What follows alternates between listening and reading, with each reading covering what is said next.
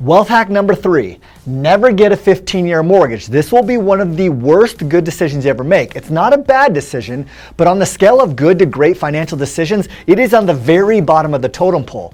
To check the math, I made a graphic that breaks down all the math. So pause this video, check out the numbers, and you're gonna see what I see. By considering a 15-year mortgage, you could lose millions of dollars of compound interest.